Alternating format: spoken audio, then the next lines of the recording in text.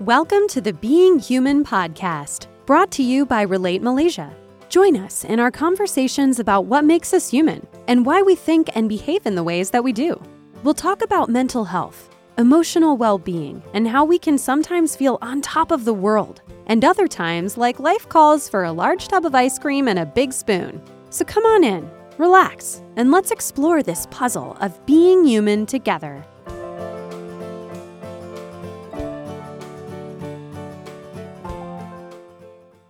Hello, my name is Dr. Chua Sok Ning, and recently I spoke to Professor Emmy van Deurzen to discuss the topic of suicidality and to talk about the personal and social factors that contribute to suicidality, as well as acting on plans to carry out suicide.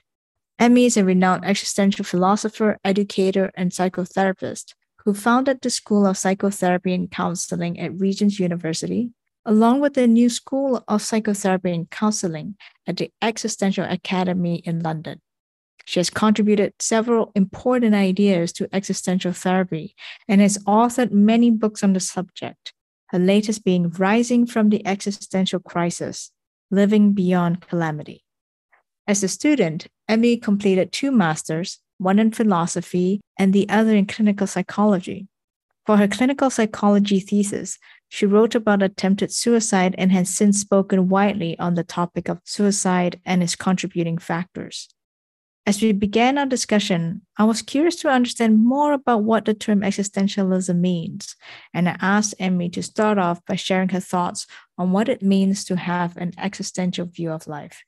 When I speak about something is existential, I just mean it is related to human existence. It's as broad as that. But in practice, in philosophy, it's a little bit more complex than that. So as far as I'm concerned, very early philosophies like the pre-Socratics in Greece, or Athens, I should say, and also some of the Eastern religions, you see it in Taoism, you see it in Buddhism, are existential explorations. They are ways of making sense of human existence. They are attempts at enabling people to live their lives in a better, more constructive, more communal, more caring, more loving, and happier way. So all of that, I think, is a resource for us to make sense of life and to get better at living it. But then, more specifically, Western philosophy forgot all about these existential concerns for many, many centuries. Western philosophers became completely preoccupied with theories of knowledge. And, Western philosophy really turned into the sciences, the exact sciences. And most recently, it was sociology and psychology that split off from Western philosophies. But there was also a return to existential thinking in Western philosophy, which was forgotten by many, but was important in the 19th century with philosophers like Kierkegaard, a Danish philosopher, and Friedrich Nietzsche, and then with the important movement of phenomenology by Edmund Husserl, which then led to a new interest in existential thinking in the West, particularly through the theories of the French existentialists like Jean-Paul Sartre and Simone de Beauvoir and Albert Camus and Maurice Merleau-Ponty, but also in Germany through the work of Martin Heidegger and some of his other pupils, for instance, Hannah Arendt. So there are many existential philosophers in the West that brought back this thinking. But more recently, the movement of existential therapy, which has based itself in some of those philosophies, has become really an international movement where these different international influences, these many different cultural influences for this search of how to live a human existence in the best possible way, have created a sort of new passion for these ideas. And they're very relevant to psychotherapy because many people, when they have emotional or psychological difficulties, are actually struggling with life issues. And therefore, to bring all those resources together and put them at the disposal of people who are seeking help is a very important new way of doing things. And this way of doing things is now growing and growing and growing. We have a World Congress for Existential Therapy once every 4 years, and many practitioners have joined in that, once in London, once in Buenos Aires, this year in Athens, to discuss these things and to compare notes on how we do things differently according to what our religions are, what our beliefs are, what our methods of working are, and what the particular local issues are for the people that we're working with. So it is very much about having a broad and in-depth approach to enabling people to overcome obstacles in their lives and get stronger at building their life in a way that is satisfactory and fulfilling. I noticed, we're talking about psychotherapy, which I'm glad you brought it in, and existential psychotherapy. And what I noticed was you didn't mention illness or mental illness, or, so we're very used now to thinking psychotherapy as a treatment. I mean, even if I put it as a negative experience, like these negative things that the person is experiencing. Yes. But it seems like so do we think existential psychotherapy, is it a treatment for illness, or is it in a completely different camp, a different way of understanding? Because if, for instance, cognitive behavioral therapy isn't focused on helping someone live well or live, what does it mean to be a human being, right? The being part that Rollo May talks about. CBT is more interested in what are your goals now, and let me help you achieve your goals. You can, and maybe it's just an ing part of CBT. It seems so different, if that makes sense. Mm-hmm. Well, this is a very, very good question, because that is pretty well the essence of the difference between an existential approach to therapy and that of most other approaches. So most other approaches to therapy see themselves as starting from what is wrong with the person, and they tackle what is wrong with the person very much through the psychology of that individual, and they locate the issues in what has happened to them in their past and what their personality is like, and they try to fix that person and see that person very much as an entity that is isolated almost, and the problems as happening in their brain and inside of them. Now, from an existential perspective, that may also come into it, but we see it in a much broader way. So we think the problems that arise in a person's life are usually not just about that person, but they are about that person in the context of their life, which means in relation to the family they grew up in, their relationship with their parents, obviously, but also their relationship to their siblings, to their wider family, to the history of that family, to the history of the culture they are in, to the cultural practices they are exposed to the institutions they live in, the schools they are schooled in, the universities they're in, the politics of the country. All of those things matter greatly.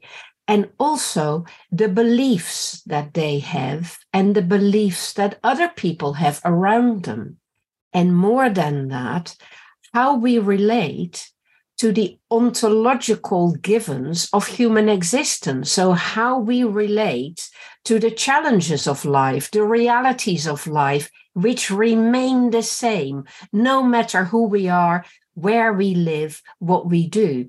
We're all born, we will all die, we all have to face the problems of our bodies, having illnesses, having needs like having to eat and drink and sleep.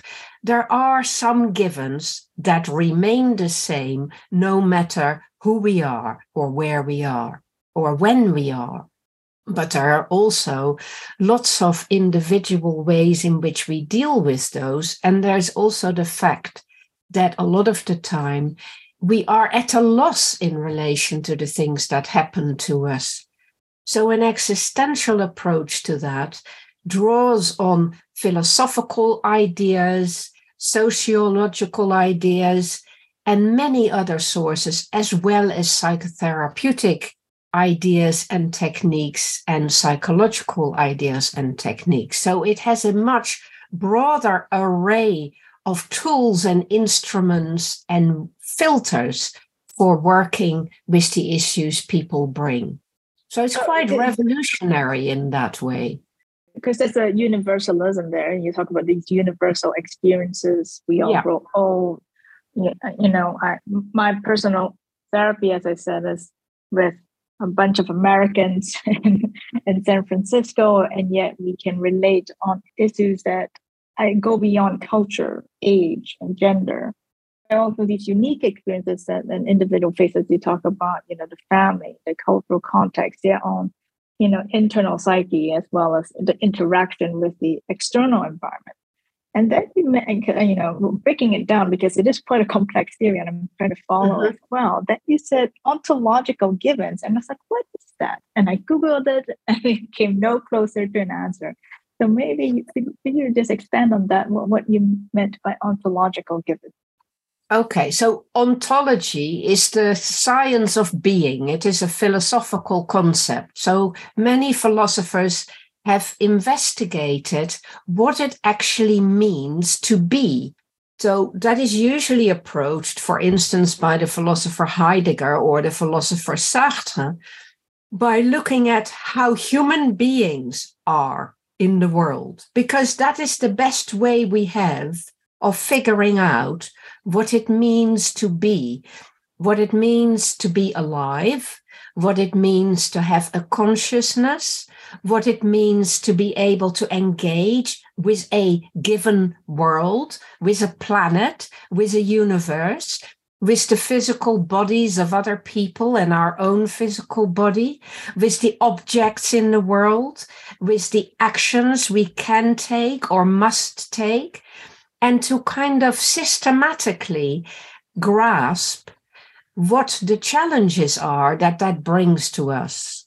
And we tend to look at those challenges in the way in which they are arranged in the world, that we can observe they are arranged in the world. So the very basic challenge is that of the fact that we are all born into the world as babies, and that is quite a big challenge to come into the world in such a vulnerable state and to be thrown, as it were, into our families and our cultures and our societies with very little equipment at our disposal, and to have to learn for many years how we can make sense of the world and needing other people to help us with that.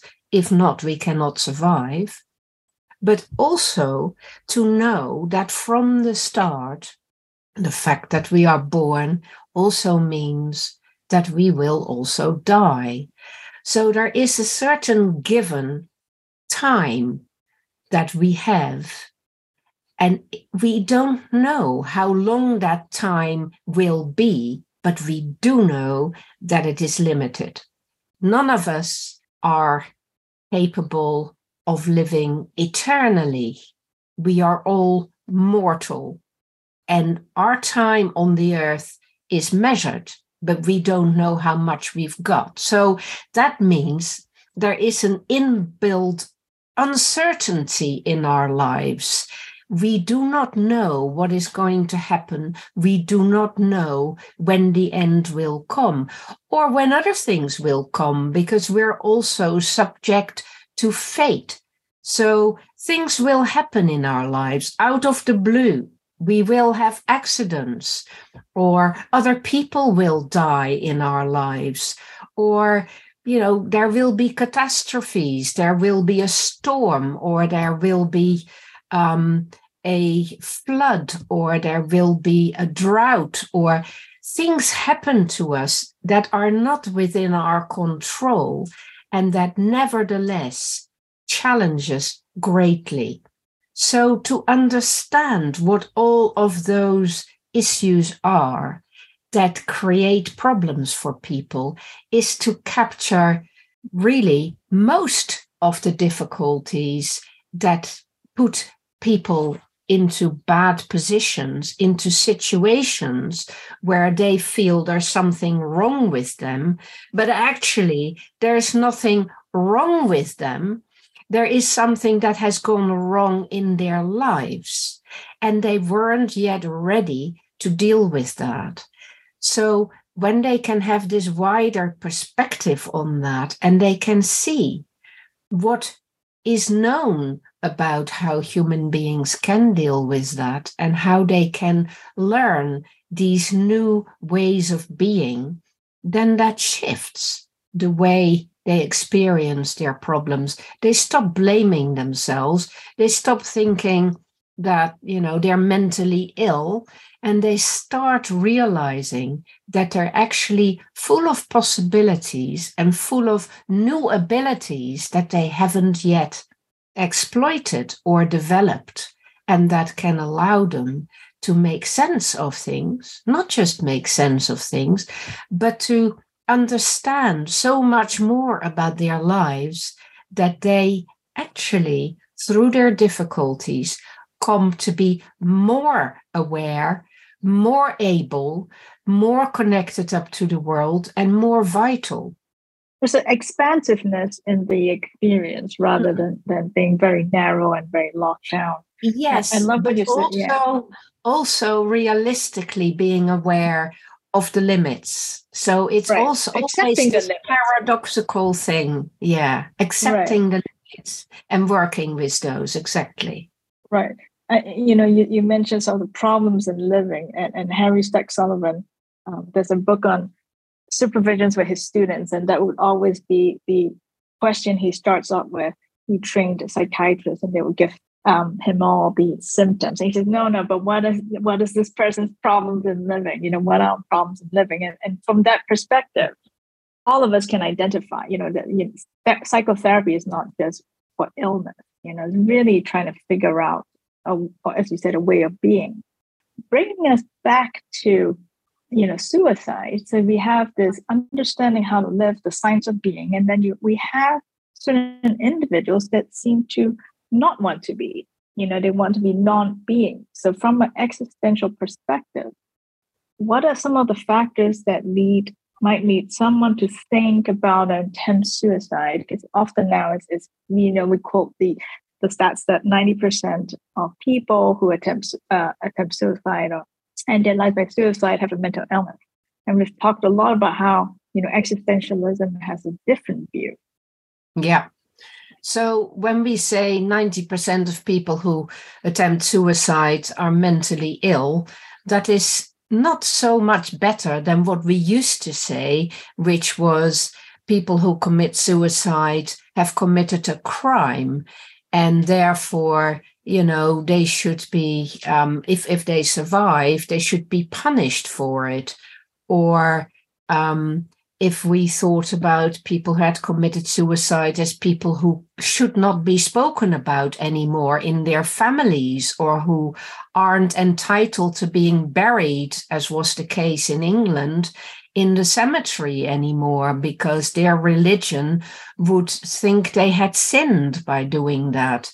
Those are very damning ways of approaching those people who are most vulnerable and who have the hardest lives and the most difficulty in finding a way through the obstacles. That seems to me very unhelpful. And that's why, from an existential perspective, we look at that as people who have lost the will to live because life has become obstructed and seems to be completely unattractive and meaningless to them.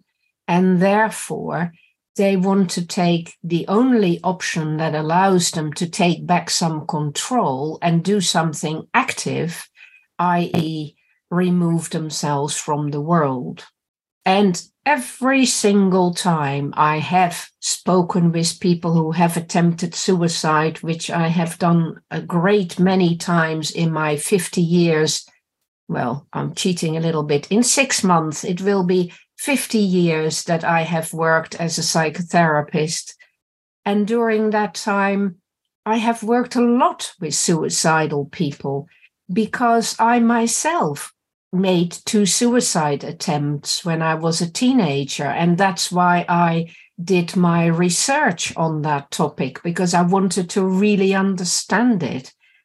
And every single person who I have spoken with in depth about their suicide attempts were people who were highly sensitive, highly aware, and highly vulnerable.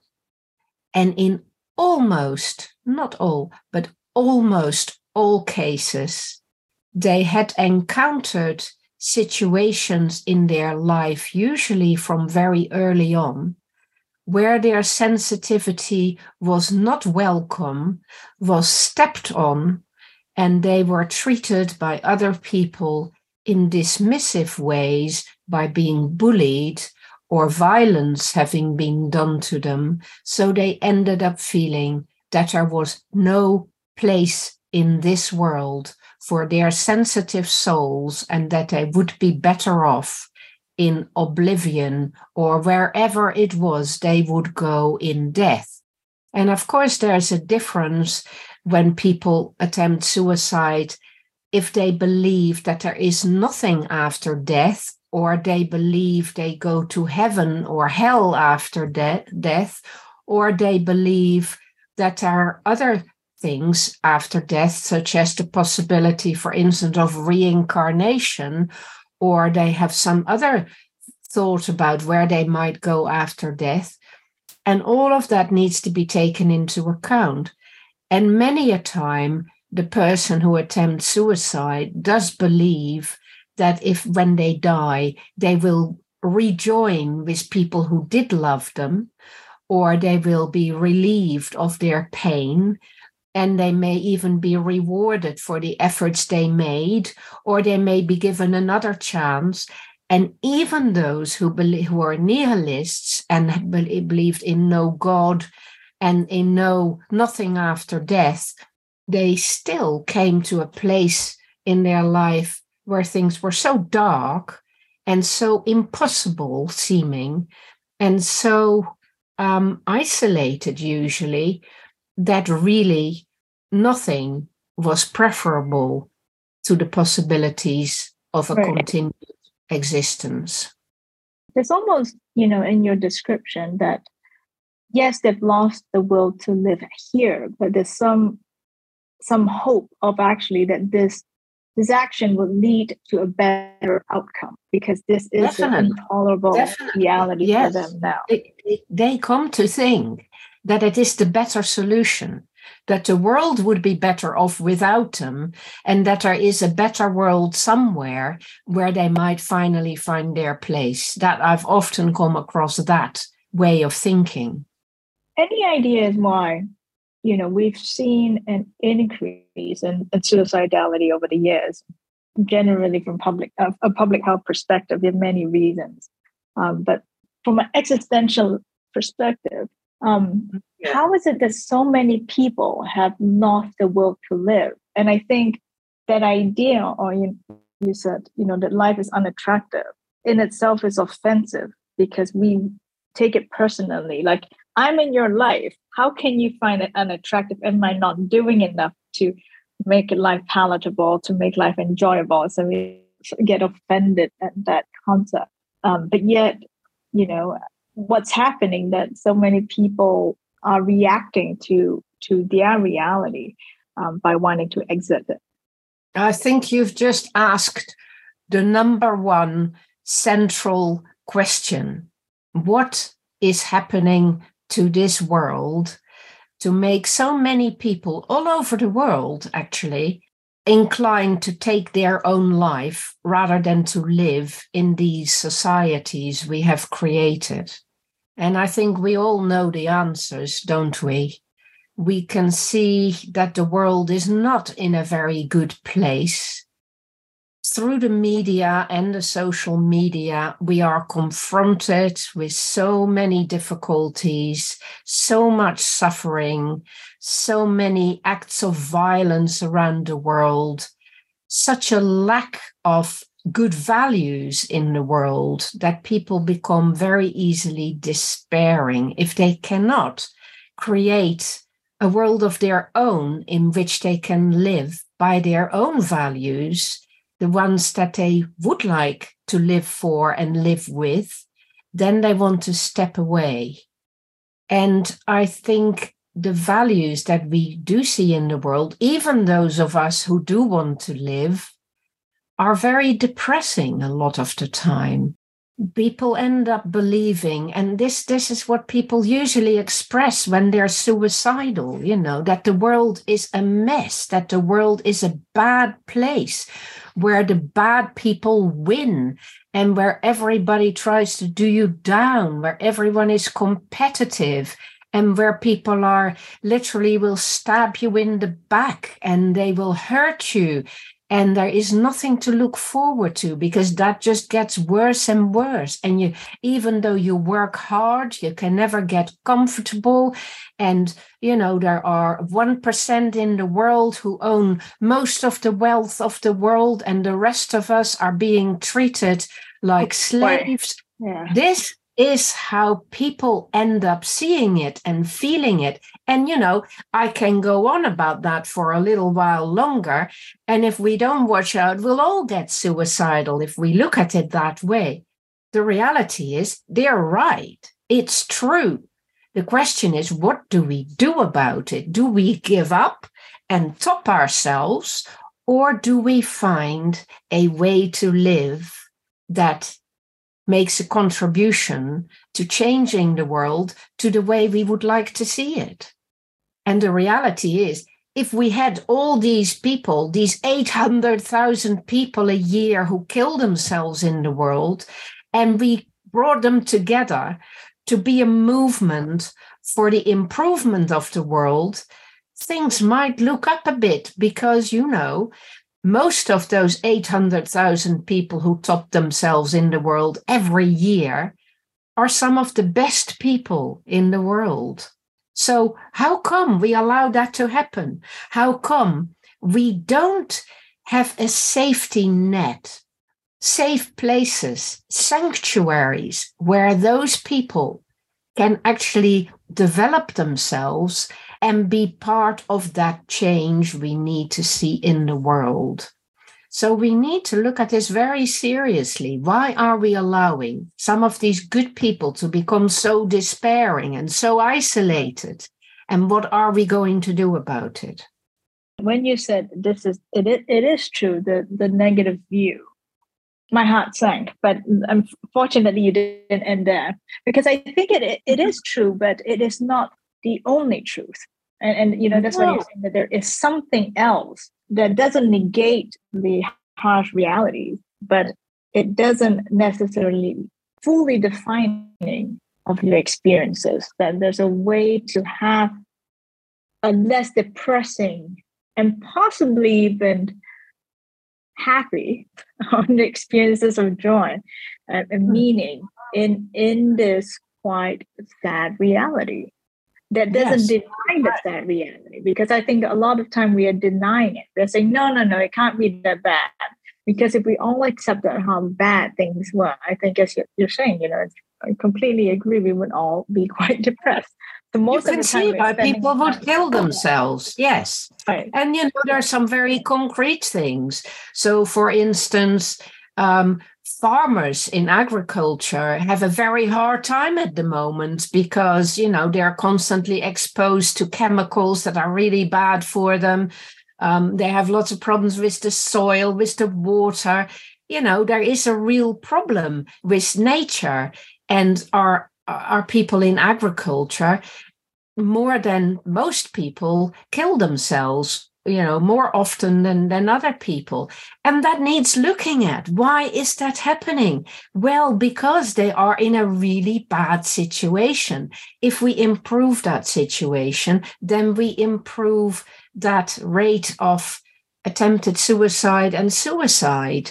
So we do need to look at who are the people that end up killing themselves and why are they doing that. And it isn't because they have become negativistic. It is because they have ended up in a road that doesn't lead anywhere, and they feel there is no good possibility inside. And so we need to reorientate some of those people and engage them with the world in different ways. But the world itself also needs to want to open its eyes and see where it's going wrong and why it is creating so many dead-end roads for people all over the world. You've already talked about what we can do as a society. Actually, in Malaysia, one of the few countries where suicide attempts is still a criminal act. And are they? Yes. It's meant as a deterrent, obviously not that successful. And I think one of the concerns is if you remove it, I think people think, well, at least it deterred some people. Now, when you remove it, what else will we have? How will we be able to help people given our lack of resources, our lack of trained counselors? From a public health perspective, can existentialism be implemented? Absolutely. We need, a social care system which makes room for people in that situation.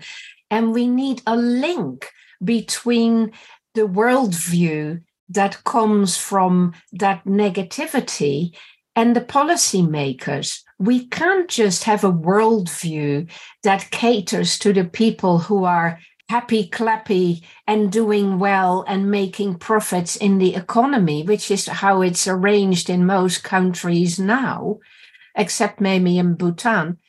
But we can't carry on like that. We're going to have to learn the lessons of the people who end up in the dead-end street and who can tell us about what is wrong with the way the world is organized. We need to listen to that, and we do need to reorganize the world, and we do need to start valuing people in certain groups.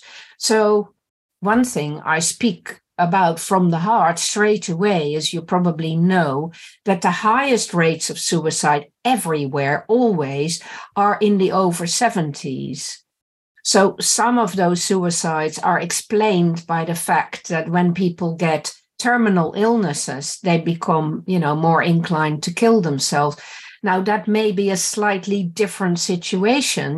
Maybe we need to accept that if you have a very bad illness, then it's very difficult to want to carry on. And maybe that needs thinking about. But often people kill themselves in old age because they feel they're being discarded. They feel there is no more reason for them to live because nobody needs them. Well, that's completely idiotic, isn't it? Because our older generations, and speaking as somebody in her early 70s, I feel very much implicated by that.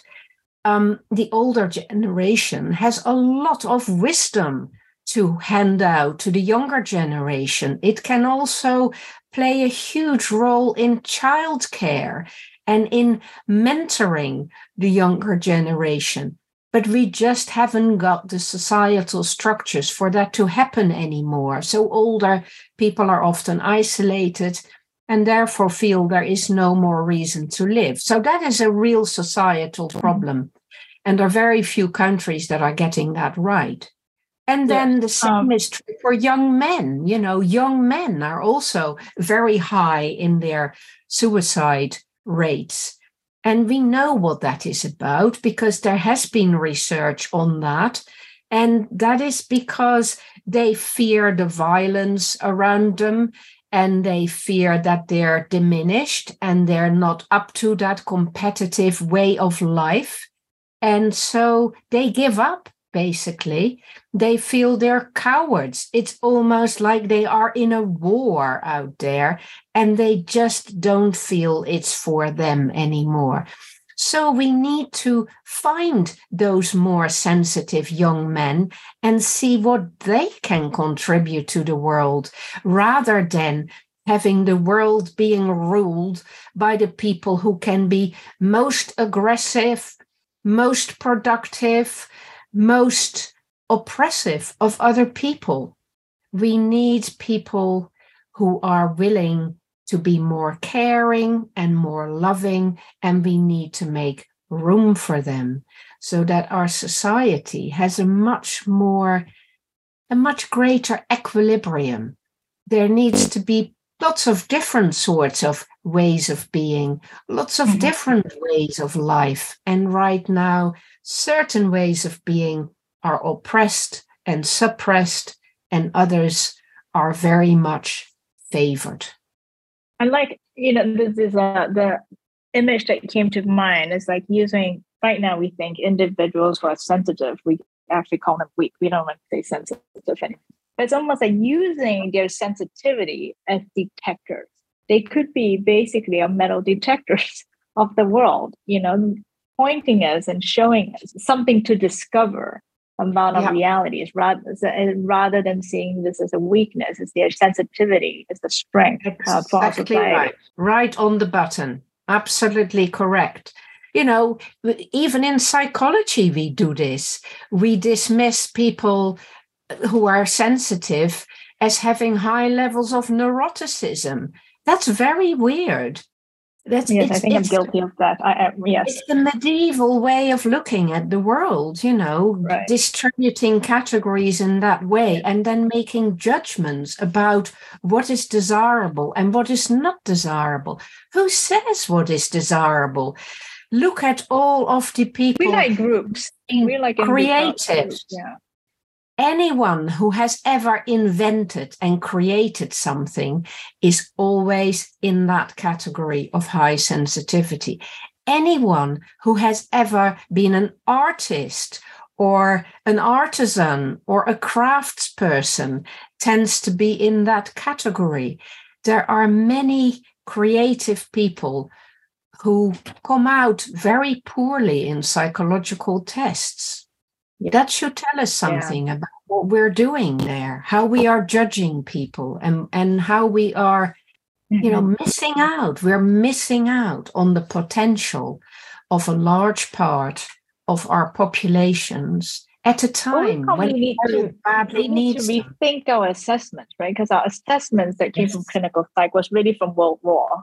And we were trying to weed out the sensitive ones and the ones who could tolerate the destruction and the death and continue fighting but to continue using it as if that's a relevant and most useful way of understanding people. That's probably not helping us grow. Our industries and our organizations are arranged very much like armies and warfare, aren't they? You need to be able to work all the time, and you need to be able to achieve your best, and you need to be able to push forward and stand up and be counted and be listened to and fight with your rivals and come out top and, win the prizes and to be successful. But that's not how human life works. That's only a very small part of human life. I'm sure there is room for people who want to live like that, but to create our whole culture around that is obviously not working out very well. So on the individual level, if we know of someone who is feeling suicidal, who is feeling lost in life and not finding life attractive, what's the best way we can support them? If we're not existential philosophers, how could we come along and help them in a useful way? Yes, as ordinary people. Right. So they need lots of different things. They need to be secured. They need to know that there is a safe place for them to be, where they can spend some time to think about what's going on and to have somebody they can talk about those things with. And that should be somebody who is tolerant of their worldview for a bit and who takes time to understand how that worldview has been arrived at, and who can help them slowly tilt that in a direction where they begin to see that they are needed, that their life is important, that they, precisely because they see this so clearly, have an important contribution to make to the future of the world. And that together with them, you can start looking at what organizations or groups they could belong to for them to find themselves with like-minded people, with other people who will respect and value their sensitivity and who will help them find ways in which they can be of worth again, and they can do something for others, and they can experience the exhilaration of discovering new things and discovering new relationships and discovering love. And of course, that is one of the big things that is missing. I mean, what's usually missing for the people who kill themselves is a sense there is a place in the world for them and they can earn their living doing something that is in line with their values. And two, whether there is another person in the world for them who will appreciate them for who they are and who will be able to understand them and be with them in a sort of kinship way, where it will feel good and loving and caring. So if they can find those things, a path towards a useful career and a path towards a good relationship, they will be fine. It's about belonging. It's about our connectivity to the world. So that's physically about having safe spaces in which to, develop new skills and a new profession. It is socially about relationships and finding accommodating organizations or institutions. It is personally about working out a sense of identity where their identity is not put down and looked at in a denigrating way, but in an appreciative way, and developing aspects of themselves that are great. And it is also spiritually about believing in certain values and having faith that those values are welcome and that there are ways where those values can thrive in the world and where they can make those values more important in the world rather than feeling crushed by the values of the world, which they see as negative. You and I come from very pragmatic, very practical societies. It's less about the emotion. And I think often the question that I receive is like, but how? Yes, I think they focus on what you said first. Yes, useful career. They're going to be useful in life. And then they forget that first they need that space to be, that space to figure things out. And we have to find a way to also tolerate their lostness without sinking ourselves, tolerate their exploration. I remember when I was depressed, I had all these questions about the world and just stopping between, anger and like, why is it like that? And why doesn't anyone care? Exactly. And being very grateful. But then at the same time, like sort of ranting way, I could also see that people were frustrated, but kindly and patiently tolerating it, because I'm telling them, nobody cares while they're listening to me, which was like the greatest irony. But they gave me that space to even have that Exactly. message out there and to Yeah. figure that out. So Yeah. I would say, yeah, I really like that point. Yes. And so And encouraging people to express themselves is hugely important, not shutting them down, but letting them to express in words what it is they're struggling with.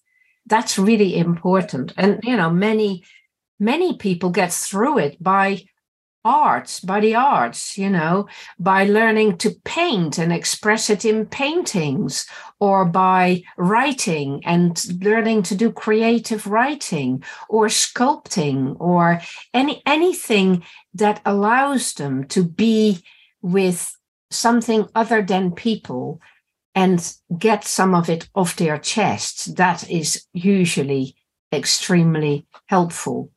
And when I said finding a useful career, I didn't mean, become somebody who works hard from 9 to 5. That could, for some people, be something completely alternative. Some of the people I've worked with have found amazing careers for themselves I didn't even know existed, like doing therapy with animals. Any careers with animals tend to be very good for sensitive people. And there are lots of careers with animals out there. So that's one way to go. Any careers in nature tend to be very good for people in that situation. So working in the woods and the forests, or, working with plants or flowers, or there's so many alternative pathways that people are just not thinking about, or working with the weather, becoming a meteorologist. There's some amazing careers people have found for themselves that have brought them meaning and that have allowed them to be in a completely different environment than the environment that have crushed them. Absolutely. And thank you, Emmy. Like this, I really have enjoyed our conversation and I keep wanting to go on more.